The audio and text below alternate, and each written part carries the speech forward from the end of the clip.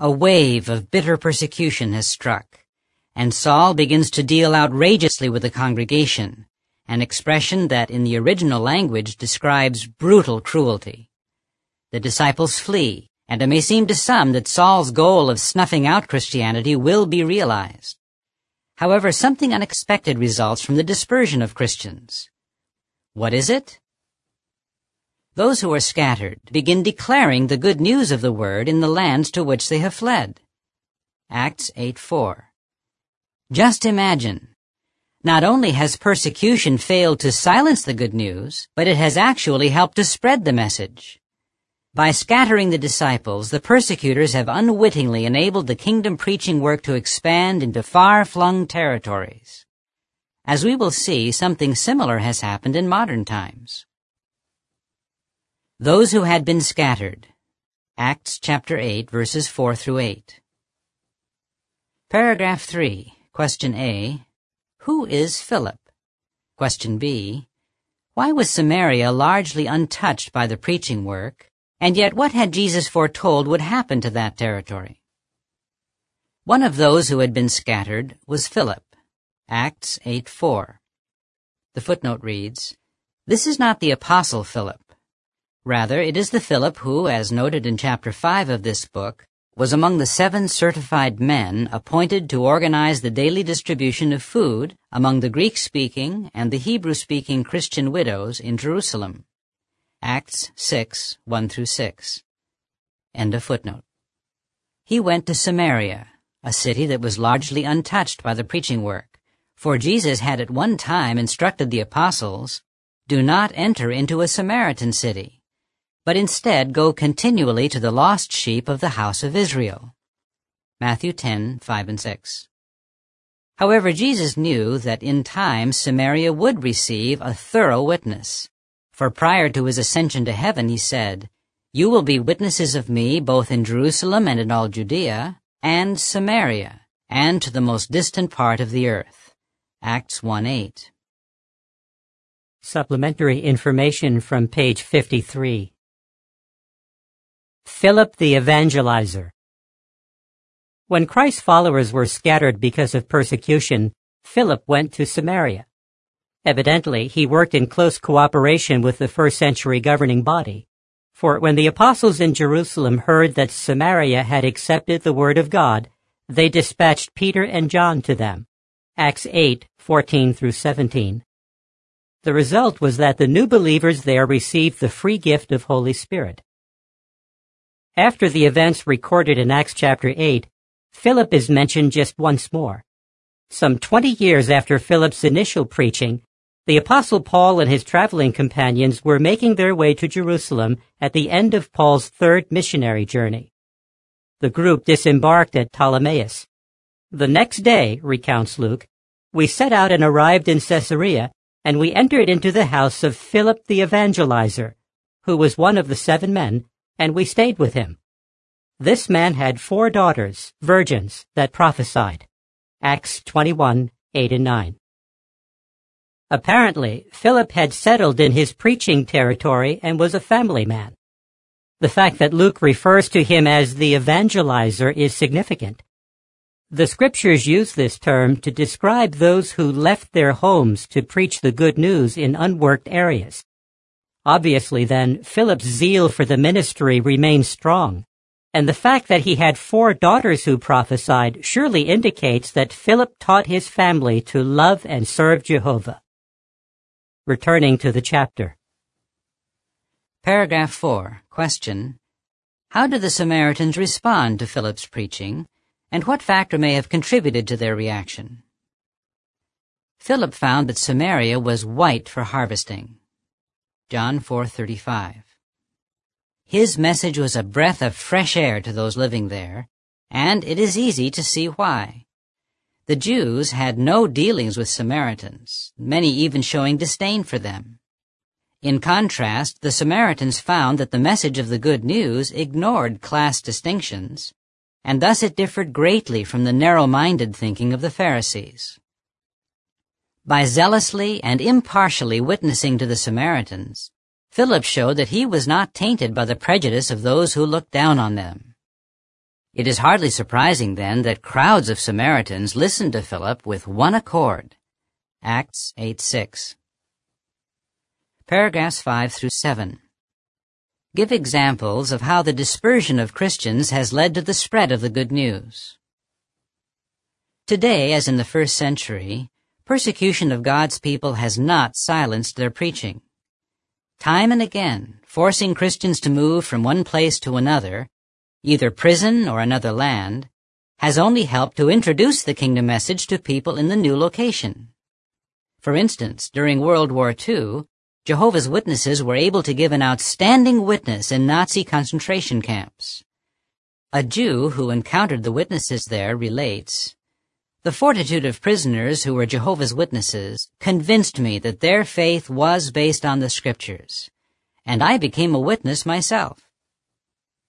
In some cases, even persecutors received a witness and responded to it. For example, when a witness named Franz Desch was transferred to the Gusen concentration camp in Austria, he was able to study the Bible with an SS officer. Imagine their joy when years later the two men were reunited at a convention of Jehovah's Witnesses, and both were proclaimers of the good news. Something similar happened when persecution caused Christians to flee from one country to another. In the 1970s, for example, a great witness was given in Mozambique when Malawian witnesses were forced to flee there. Even when opposition later arose in Mozambique, the preaching work went on. True, some of us were apprehended and arrested a number of times for our preaching activity, says Francisco Coana.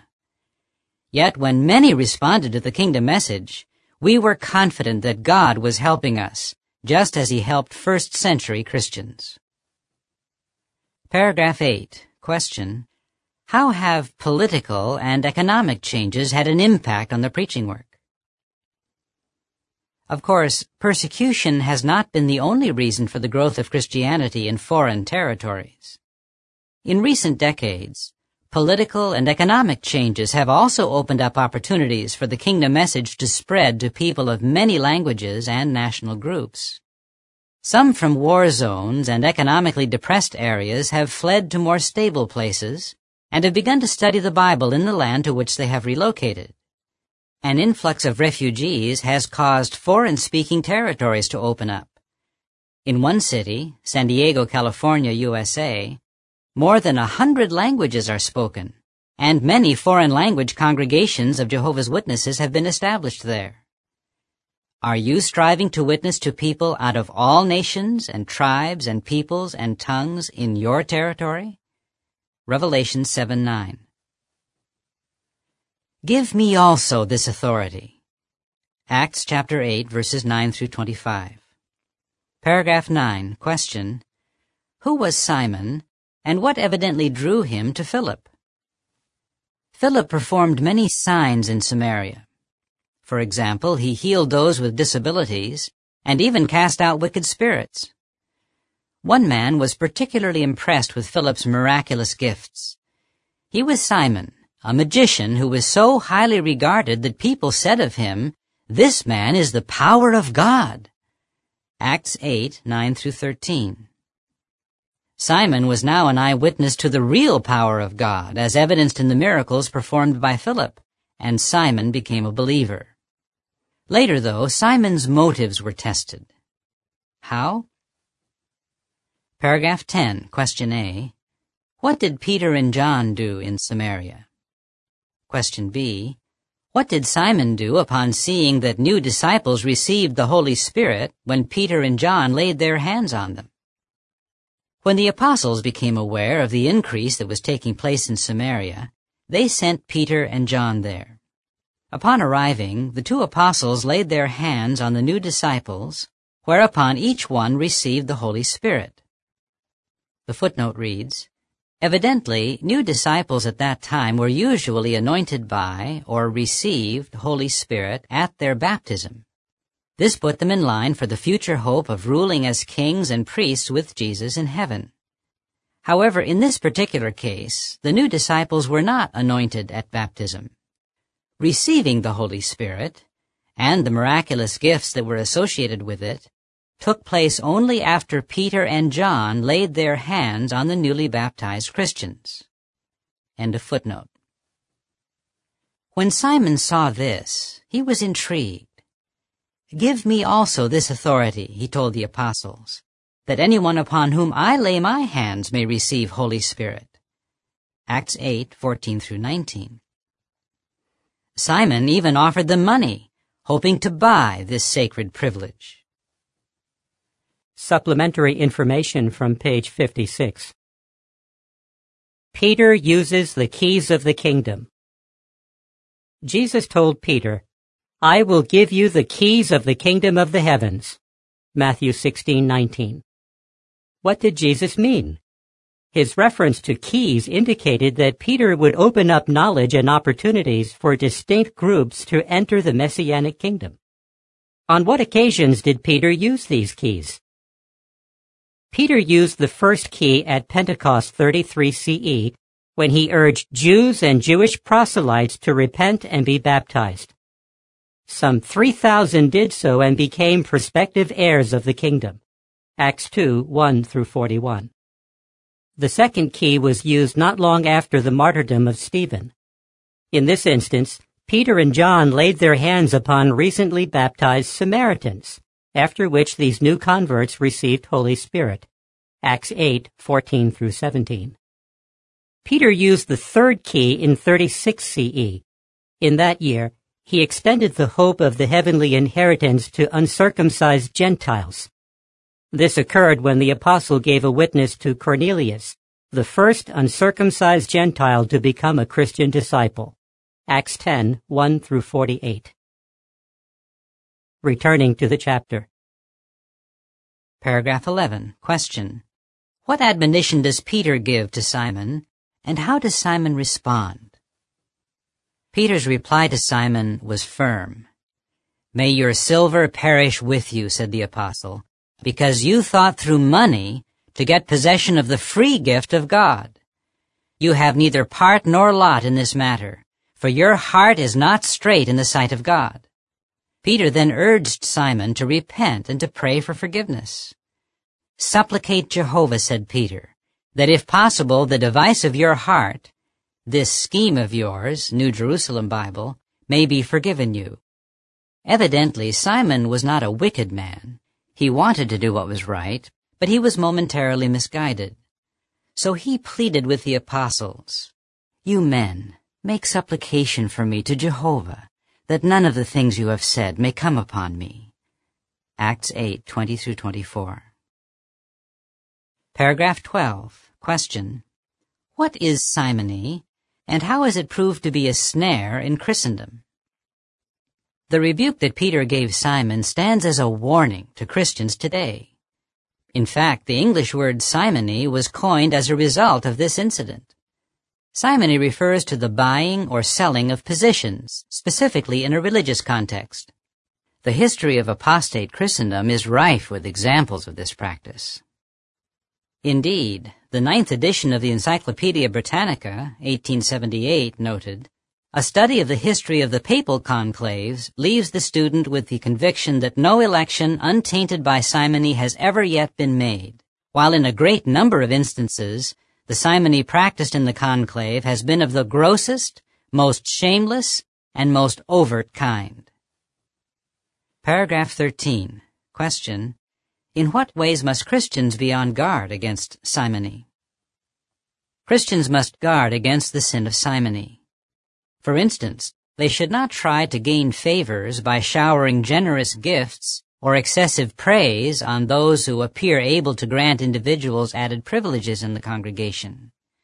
On the other hand, those who are thought to be in a position to grant favors should be on guard against showing favoritism toward wealthy ones. Both situations involve simony.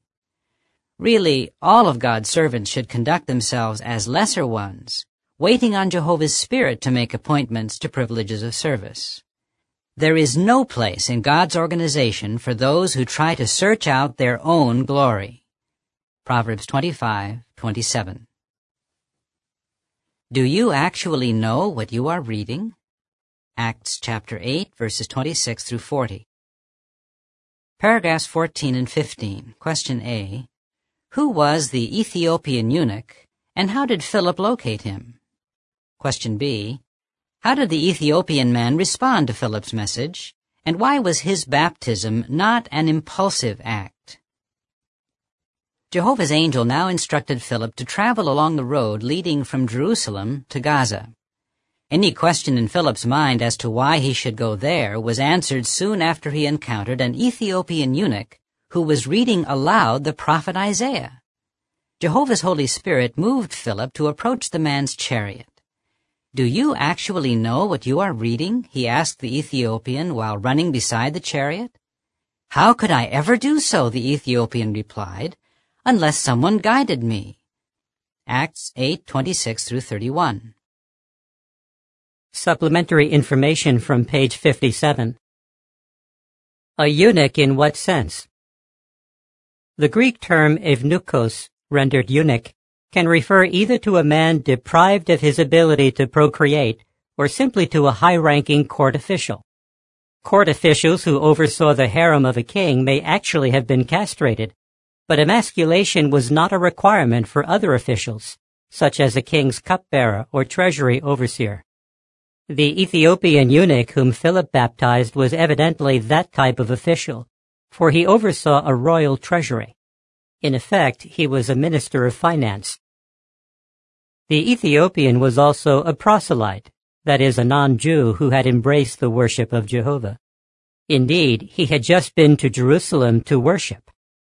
Because of this, we can conclude that the Ethiopian could not have been a eunuch in the literal sense, for the Mosaic law forbade castrated men from becoming part of the congregation of Israel.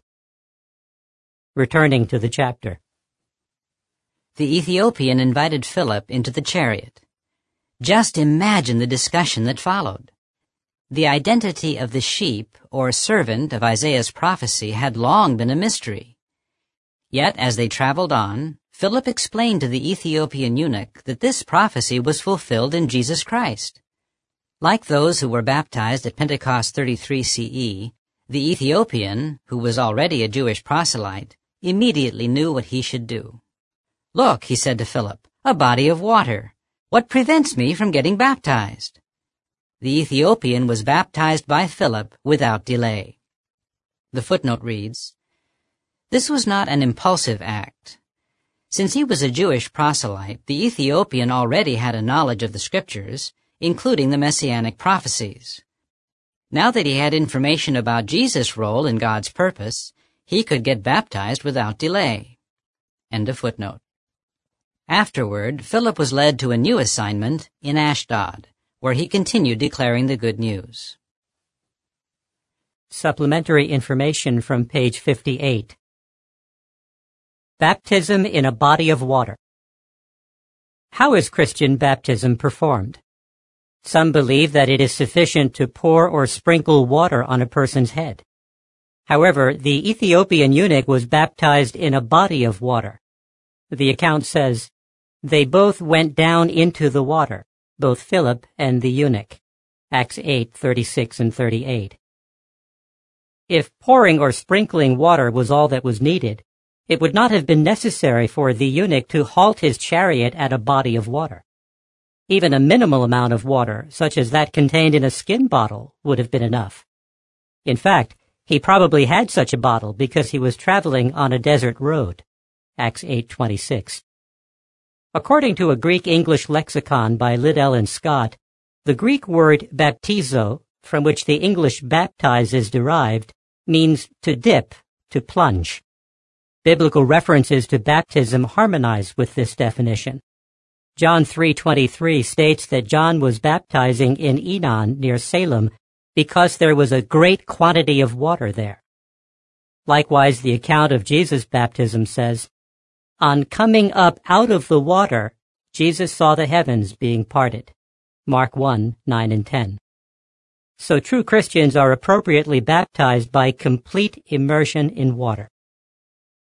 Returning to the chapter. Paragraph 16 and 17. Question: How are angels involved in the preaching work today? Christians today are privileged to share in a work like that done by Philip. Often they are able to present the kingdom message to those they meet in informal settings, such as when traveling. In many cases, it is apparent that their meeting up with an honest-hearted individual is no coincidence. This is to be expected, for the Bible makes clear that the angels are directing the preaching work so that the message reaches every nation and tribe and tongue and people. Revelation 14:6. Angelic direction in the preaching work is precisely what Jesus foretold. In his illustration about the wheat and weeds, Jesus said that during the harvest time, the conclusion of the system of things, the reapers are angels. He added that these spirit creatures would collect out from his kingdom all things that cause stumbling and persons who are doing lawlessness. Matthew 13:37-41. At the same time, the angels would gather prospective heavenly heirs of the kingdom, and later a great crowd of other sheep, whom Jehovah wants to draw to his organization. Revelation 7:9 and John 10:16. As evidence that this is taking place, some of those whom we approach in our ministry say that they have been praying for spiritual guidance. Consider one experience in which 2 kingdom publishers were accompanied by a small child. At the end of the morning, the 2 witnesses were about to stop their preaching work, but the child was unusually eager to go to the next home. In fact, he went by himself and knocked on the door. When a young lady opened the door, the 2 adult witnesses approached to talk to her. To their surprise, the woman explained that she had just been praying for someone to call on her to help her understand the Bible. A Bible study was arranged. Paragraph 18. Question: why should we never take our ministry for granted? As a member of the Christian congregation, you have the privilege of working along with the angels as the modern-day preaching work takes place on an unprecedented scale. Never take that privilege for granted. By persevering in your efforts, you will find great joy as you continue to declare, as stated at Acts 8:35, the good news about Jesus.